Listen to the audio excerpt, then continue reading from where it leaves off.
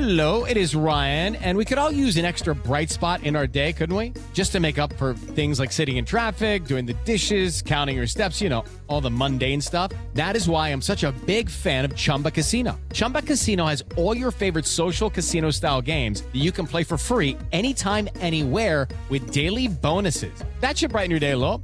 Actually, a lot. So sign up now at ChumbaCasino.com. That's ChumbaCasino.com. No purchase necessary. VGW Group. Void where prohibited by law. See terms and conditions. 18+.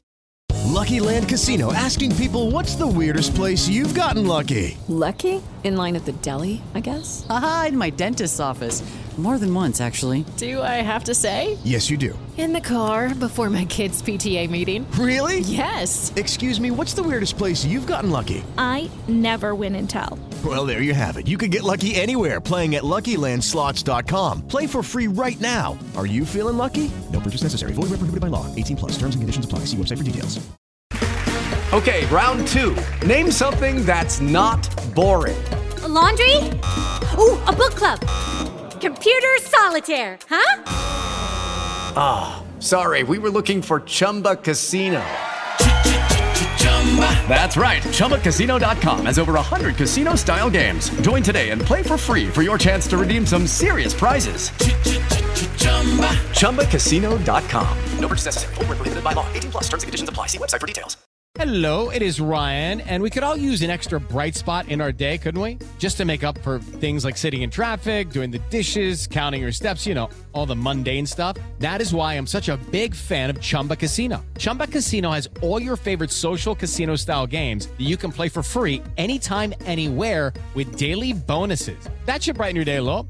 Actually, a lot. So sign up now at ChumbaCasino.com. That's ChumbaCasino.com. No purchase necessary. VGW Group. Void where prohibited by law. See terms and conditions. 18+.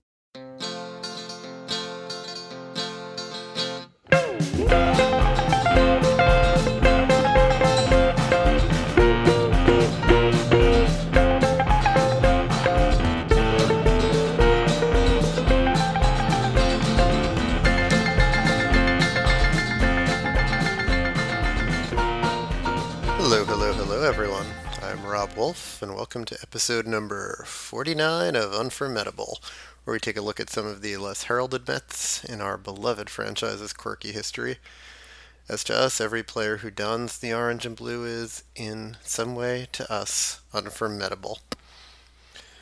Season's been brief thus far, brief and fleeting, thanks to way too many early season postponements. And speaking of early in the season, and speaking of brief and fleeting, I know we're used to a great deal of turnover on our Mets, and particularly perhaps in the bullpen over the last few years. But even with all that turnover, it's pretty rare to face one batter in your entire career with a team. Probably not completely unprecedented, but so it went, as brief and as fleeting as it could be for the aptly named, at least in the context of his Mets career, Mr. Mac Scarce, who is here today to prove that even facing one batter as a New York Met makes you unformidable. Geraint McCurdy Mac Scarce was born April 8th, 1949 in Danville, Virginia. Geraint and McCurdy were family names from what I read, by the way. Makes sense. I think family last names, in fact. So he was known as Mac for a long time. As you can see why. He played baseball from childhood on. He grew up in Virginia, primarily in Richmond, where he was an excellent all-around athlete in high school, lettered in basketball, football, and baseball, but ultimately settled on baseball as the sport to pursue. And after graduating high school, he went to Manatee Junior College, which is now the State College of Florida in Bradenton, Florida. And pretty unusual for the time. Scarce was obviously, as I mentioned, a reliever, but he was actually a reliever starting with his first year in college, which I think particularly in that era was pretty unique, especially for a promising prospect. He was interviewed about it later on in life, and Scarce said that he, quote, didn't like the mental load of thinking about trying to pitch 9 innings every fourth day. this way when they told me to warm up. That's when I started thinking about pitching. It's a lot more fun than starting. So something of a unique perspective, or, I hear some wizened old baseball person making some crack about left-handers and how quirky they are. But at any rate, Mac had a very unique name, and Manatee Junior College is a pretty unique college name, but when I read it, I initially scoffed, but apparently that team went to the Junior College World Series and featured 5 future major leaguers, including Max Scarce. So Florida can never explain it. Even as a reliever, though, Scarce pitched well and flashed a lot of talent. He was drafted out of junior college after his second year there by the Cincinnati Reds, but Scarce rejected what he described later on as their very lowball offer and moved from junior college to Florida State University. And in college, Scarce continued working as a relief pitcher, enjoying considerable success, racking up 30 saves over his 2 seasons at Florida State. 1971, his senior year, he recorded 18 saves, which actually stood as the NCAA single-season record for quite some time thereafter. Previous year was more exciting for Scarce in a team sense, in that in 1970 he allowed only 13 hits over his 33 innings and was a key component of Florida State's advancement to the NCAA College World Series Championship, where Scarce, unfortunately, well, depending on your Met perspective, but from the perspective of the podcast, unfortunately suffered defeat in the College World Series Championship to the hands of the USC Trojans and future Met Dave Kingman. Florida State fell 2-1 in 15 innings. Scarce actually took the loss in the championship game. He went 7 1/3 stalwart relief innings, but he walked the leadoff man in the 15th inning and was the pitcher of record on the short side when an reliever allowed that inherited runner to score. The team didn't quite make it that far. They had a good year, but didn't make the NCAA playoffs again in 71 when he set that NCAA record for saves. And Scarce moved up in the draft pecking order and was selected by the Phillies in the 8th round of the 1971 draft out of college. Scarce was a lanky 6'3", 180-pound left-hander. His best pitch was a slider, and he was able to throw pretty hard from kind of a whippy 3/4, somewhere between 3/4 and sidearm delivery. He described it as more of a 3/4 delivery. No relief prospects are somewhat downplayed now. I would imagine that might have been even more the case in the 70s when they weren't as prominent in baseball. But he still seems like he would have been seen as a decent or at least interesting prospect. I might be the wrong person to ask. I mean, I think I was irrationally excited about Jack Leathersich when he was in the Mets minor league system. So, just show me some good strikeout numbers and I think I'm salivating. But Scarce rang up incredibly impressive numbers in the minor leagues, particularly in the strikeout category where, again, in an era where I think strikeouts were a lot less common. He debuted right out of the draft in 71 in the A level. And then he tore through the Phillies minor league system in 72, striking out well over a batter an inning at each stop. Again, in an era where I think that really stood out. The loogie was less of a thing back then and is starting to become less of a thing now, but at minimum I would think he would have seemed like a very promising loogie.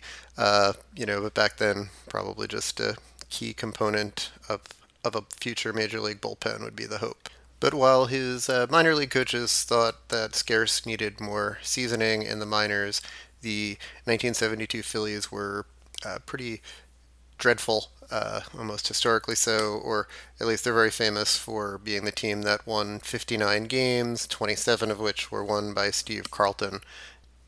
So when Scarce went 4-0 with a 0.46 ERA in Double-A, striking out 54 batters in 39 innings, the team rushed the 23-year-old to the majors to try and help out in the major league bullpen. So Mac Scarce made his MLB debut on July 10th, 1972 against the Dodgers, coming into a 3-3 game in the 8th inning. He put up a scoreless eighth. The Phillies then went ahead in the bottom of the eighth to take the lead, so he could have closed out a win in his debut, but he surrendered a game-tying home run in the ninth to Willie Davis and wound up taking the loss in the 11th. So his major league debut, he went 3 innings, gave up 3 earned runs, and wound up taking the loss to the Dodgers. Just a few weeks later, Scarce would pick up both his first career win and his first career save in a series at Shea Stadium against our Mets. On August 2nd of 1972, Scarce came into a game the Mets led 3-2 and pitched a scoreless 8th inning to keep it a 1-run game. And in an incredibly rare and shocking development rarely seen around Shea, the Phillies got to Tom Seaver in the top of the 9th inning to take a 5-3 lead and give Scarce his first career win. In the following game on August 3rd, Scarce pitched 2 scoreless innings and a 4-1 Phillies win to earn his first career save. He did get himself into some trouble in the bottom of the 9th, walking Willie Mays and hitting Duffy Dyer to bring the tying run to the plate, but he got out of the jam by inducing Cleon Jones into a double play to secure that first career save. It was early August, but those were actually slightly disappointing and not irrelevant losses for the Mets. At the time, they were in second place in the NL East, only 6.5 games behind the eventual NL East champion Pittsburgh Pirates. The Pirates would pretty much run away with the division, and the Mets would fade behind the Cubs. I think the Pirates won it by double digits that year, but not happy losses against the then last place and dismal Philadelphia Phillies, but happy moments for future, very brief Met Max Scarce. Scarce would become a bit of a bullpen mainstay for the Phillies over the next 2+ years, but as his minor league coaches feared, MLB hitters were often able to lay off that slider, which was his best pitch, but he never could consistently command. So what he showed in that first career save would be what would bedevil him over his career. He had a career, I think, 5.0 walk per 9 inning rate. So his wildness and then eventually arm troubles, as unfortunately befall many a pitcher, ultimately short-circuited his career. Perhaps not surprisingly to fans of our team and listeners of this podcast, short-circuited his career pretty much right upon his arrival with the New York Mets. But Scarce would finish that season well, 72. His second career save was probably more notable for him than his first. He came on to preserve Steve Carlton's 21st win of the year. It was a 1-run game. He came in with runners on first and second, and he retired Pete Rose on a groundout and struck out Joe Morgan and Bobby Tolan to preserve the victory for Carlton in his Cy Young campaign. Then 73 was even a better season. Scarce would lead the Phillies in saves with 12, posted a 2.42 ERA, and a really impressive 1.57 ERA+, easily his best year in the majors. Obviously, coming off that season, he was looked at as a key piece of the Philly bullpen. He appeared in 58 games in 1974, which would be a career high, but he struggled with control even more than in his previous couple of years, and the results were not what they had been in his first season and a half, and he also began to struggle with injuries requiring cortisone shots during the season. Hello, it is Ryan, and we could all use an extra bright spot in our day, couldn't we? Just to make up for things like sitting in traffic, doing the dishes, counting your steps, all the mundane stuff. That is why I'm such a big fan of Chumba Casino. Chumba Casino has all your favorite social casino-style games that you can play for free anytime, anywhere with daily bonuses. That should brighten your day a little. Actually, a lot. So sign up now at ChumbaCasino.com. That's ChumbaCasino.com. No purchase necessary. VGW Group. Void where prohibited by law. See terms and conditions. 18+.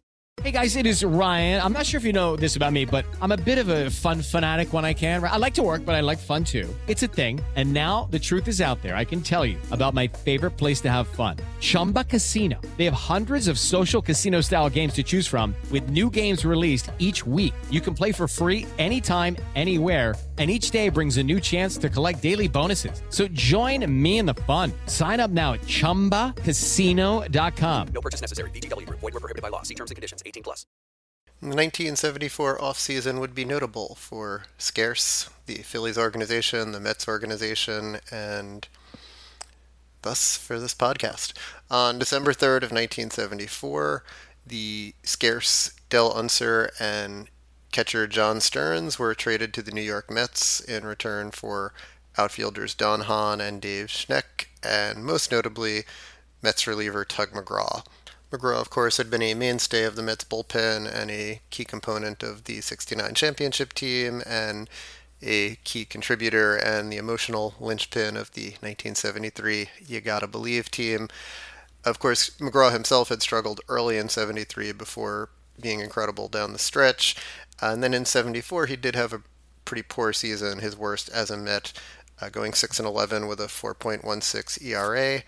So the Mets perhaps thought at 28, 29 years old he was washed up, or I don't know what the thinking was, but they wanted the younger Max Scarce, and they also, of course, did acquire a quite talented young catcher in John Stearns. But McGraw would go on to be a key contributor to a Phillies team that would go on to win the division multiple times in the 70s and ultimately win a world championship in 1980.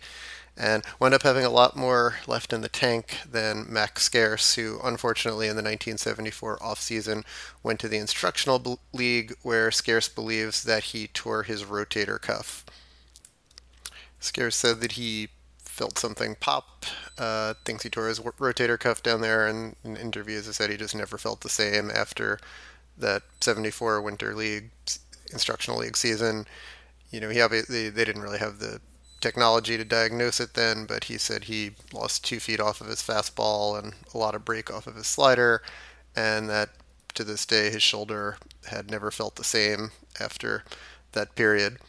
Asked about his time with the Mets in another interview one time, he said, "When I got traded, I was damaged goods. I just never recovered from that injury."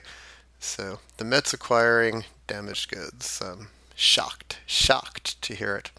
But of course, this wouldn't be such a notable thing if it dragged on. What wound up being incredibly notable about Max Scarce's time with the Mets is precisely exactly how brief it was, how scarce his time was as a New York Met. Scarce made the team out of spring training, of course. The Mets hoped he'd be a key piece of the bullpen in 1975, from everything I've read. And in the third game of the Mets season, after splitting 2 in Philadelphia, the Mets went to Pittsburgh, to Three Rivers Stadium, to take on the Pittsburgh Pirates. After Seaver and Koosman started the season, Jerry Koosman took the mound against Jerry Royce of the Pirates for the third game of the season, and Koosman flashed vintage Koosman form, at least for the first 8 innings. The Mets staked him to a 2-run lead through 5, and then in the 8th inning, Del Unser, also acquired in the trade with Scarce, hit his first home run as a Met to extend the lead to 3-0. If I weren't a mere 4 months old at the time the game took place, I'm sure I would have been thinking, this trade's about to pay immediate dividends. I love it. So Koosman came out for the bottom of the 9th with the 3-0 lead, and tired quickly, surrendering 3 straight singles to Richie Zisk, Dave Parker, and Manny Sanguillen to cut the lead to 3-1 and put the tying runs on base, prompting Yogi Berra to turn first to Rick Baldwin to come in for Koosman. Supposed to face Mario Mendoza of Mendoza line fame, but Mendoza was, not surprisingly, in a key situation requiring offense, pinch hit for by Paul Popovich, who promptly walked. Baldwin did get the next batter to fly out, but then surrendered a single to Rennie Stennett to tie the game at 3 and put runners on first and second, blowing Koosman's win. With the game tied up, Yogi turned to Max Scarce to try and preserve the tie and get the game to extra innings. Max Scarce came on to face Richie Hebner, another future Met, and promptly gave up a single to left, scoring Popovich with the winning run and letting the Pirates walk off the Mets 4-3 with a 4-run bottom of the 9th inning. And that, my friends, was Max Scarce's New York Met career, the only batter that he faced in a Met uniform. 4 days later, without getting into another game with the Mets, Scarce was traded 1-for-1 to the Cincinnati Reds for veteran left-handed reliever Tom Hall. I mean, there wasn't that huge a difference in age. Hall was 27. I think Scarce was 25 at the time, but Hall had been in the majors for 7 years. Actually had faced the Mets in the 73 Championship Series and fared very poorly against them. It's hard to find too many rumors and reports, but from what I can gather, the Reds just had an abundance of relievers. Scarce, in fact, never pitched in the majors for the Reds. He was sent right to the minors as a depth piece or someone who they maybe hoped would develop. Hall would appear in 39 games for the Mets over 75 and 76 to middling results.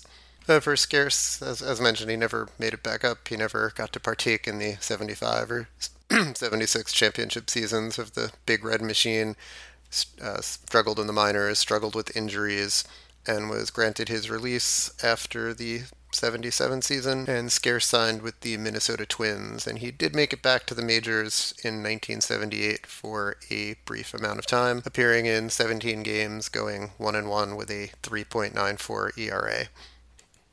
In late June, he was sent back to AAA for the remainder of the season, and in the off-season, he was traded to the Texas Rangers in a fun final Met-related footnote for Mike Bacsik Sr., father of future Met pitcher and future surrenderer of Barry Bonds' 756th home run, Mike Bacsik Jr. Mike Bacsik would be a pretty good unforgettable, although I probably wouldn't be able to be too kind. I mean, I think he had an ERA over 9 one season, for Christ's sakes. Scarce actually never reported to Texas, opting to retire. Instead, he, in an interview, said he didn't expect to be invited to big league camp. They already had Sparky Lyle as a left-handed reliever, and as he put it, he felt the handwriting was already on the wall. For his major league career, Max Scarce went 6-19, 6 wins and 19 losses. Even in that really exceptional 1973 season, he was 1-8 with his 2.42 ERA.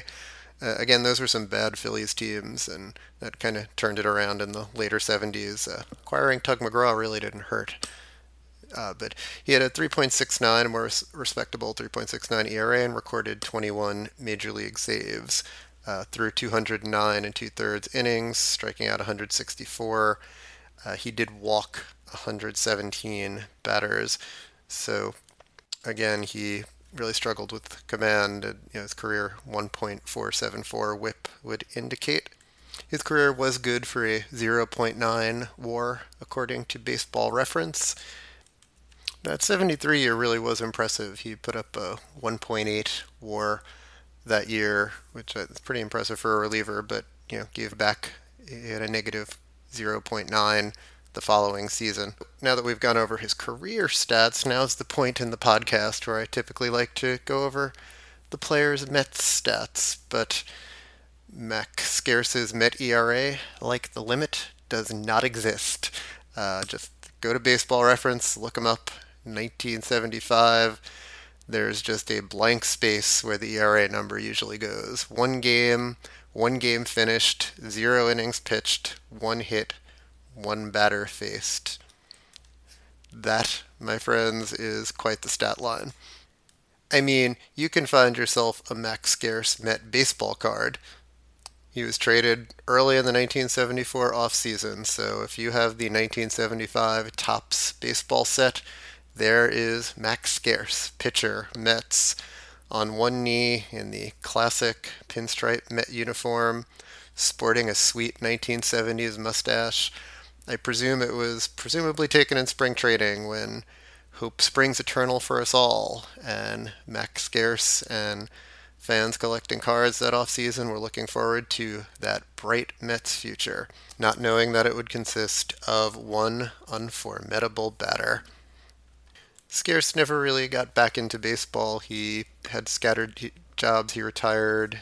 After he retired, he worked for an electrical company and eventually founded a mortgage business, lived in Georgia and back in his home state of Virginia. Over the years, I've actually almost grown surprised when I researched these podcasts to find players who didn't go into coaching or broadcasting or some form of baseball coverage. It almost seems like it is at least 50% or a majority. Scares has been honored by the Florida State Athletics Hall of Fame in 1985, and his high school and the State College of Florida also inducted him into their Hall of Fames. Looking back on his playing days, at an interview I found, he said that being in the major leagues was never a childhood goal, but it was a great ride. I do wish my career would have lasted longer. I don't qualify for the pension. I get nothing because I played before 1980, but baseball was great to me. His time with the Mets was all too brief as well, but what a great and quirky and interesting little anomaly, or so I thought. Thank you for taking the time to listen to Unformidable. Please go to AmazingAvenue.com for more Mets-related content. Follow Amazing Avenue on Facebook, Twitter, and the Gram. You can find this and all of our amazing pods wherever you get your podcasts. Please subscribe to them, leave us reviews. It really helps us out. Original music by Bunga. I'm on Twitter at WolffRR, WOLFFRR, and the show is at Unformidable. Thank you, and as always, let's go Mets.